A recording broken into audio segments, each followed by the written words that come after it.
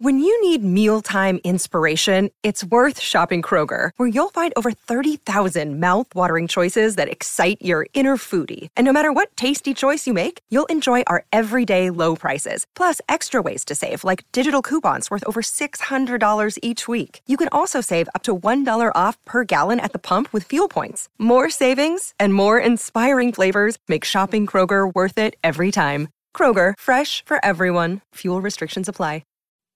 Welcome back to Drive with Peter Vlahos here on SENWA on this Tuesday. It's been predominantly all about the Socceroos. That's been the talking point today after that historical performance against the odds against Peru earlier this morning. But there has been some other news, and just quickly bringing you up to date so you are well and truly covered here on SEN. Rafael Nadal has reportedly started training. He has on grass courts in what looms as a major clue about the Spaniard's prospects of playing at Wimbledon.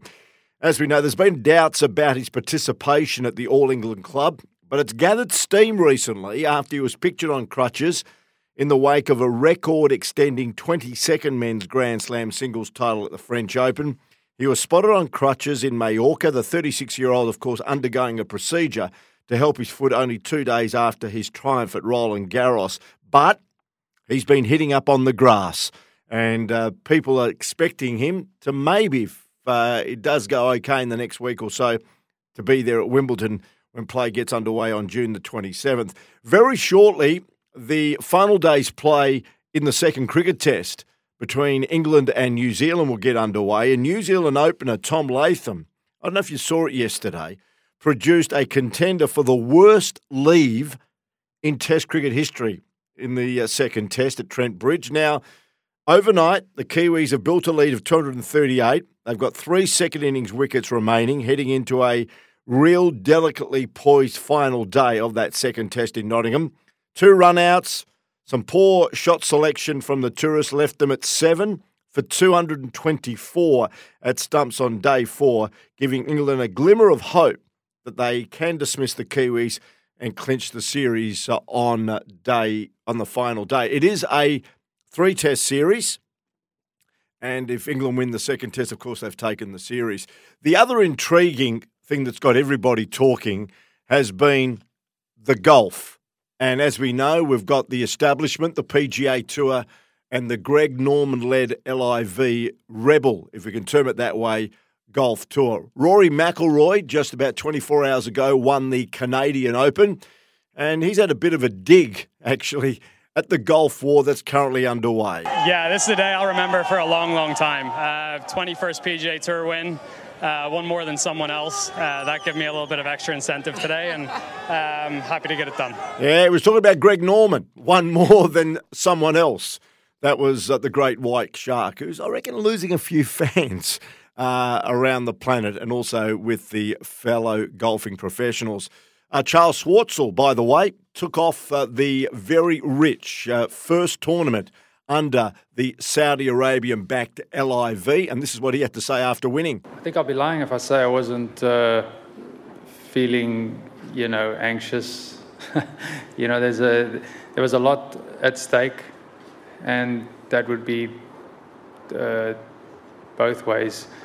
A lot of money at stake, and there was also, I haven't won in 6 years, so I was obviously been through injury and then struggle, and I really wanted to win again. Majors is what defines our careers. Obviously I was fortunate to win the green jacket, and I'm very proud of that. Where the money comes from is not something that I've ever looked at playing in my 20 years career, and I think if I start digging everywhere where we played, you could find faults in anything. Yeah, they're always uncomfortable when they come and talk about the money. I've heard it from Charles Schwartzel. I've seen it with Phil Mickelson. I've seen it with Dustin Johnson. Every time the money card is played and where it's coming from, they tend to pause. They tend to be unsure about what they're going to say next. And you heard it there from Charles Schwartzel.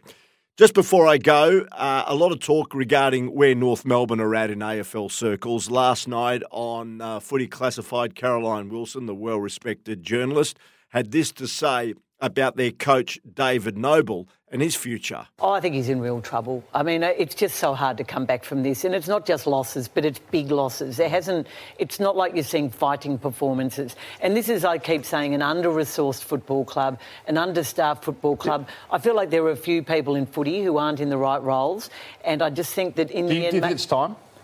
I'm not saying they should sack him this week, but Would you give him another 8 weeks, 9 weeks? Or I very much doubt he won't be there next year. Have you seen enough? I don't believe. I don't believe that David Noble was the right choice. No, I don't. Do you think he'll see out the year? I don't know, but I don't think he'll be there. And this is okay. I don't think he'll be there next year. Who will be North Melbourne's new coach?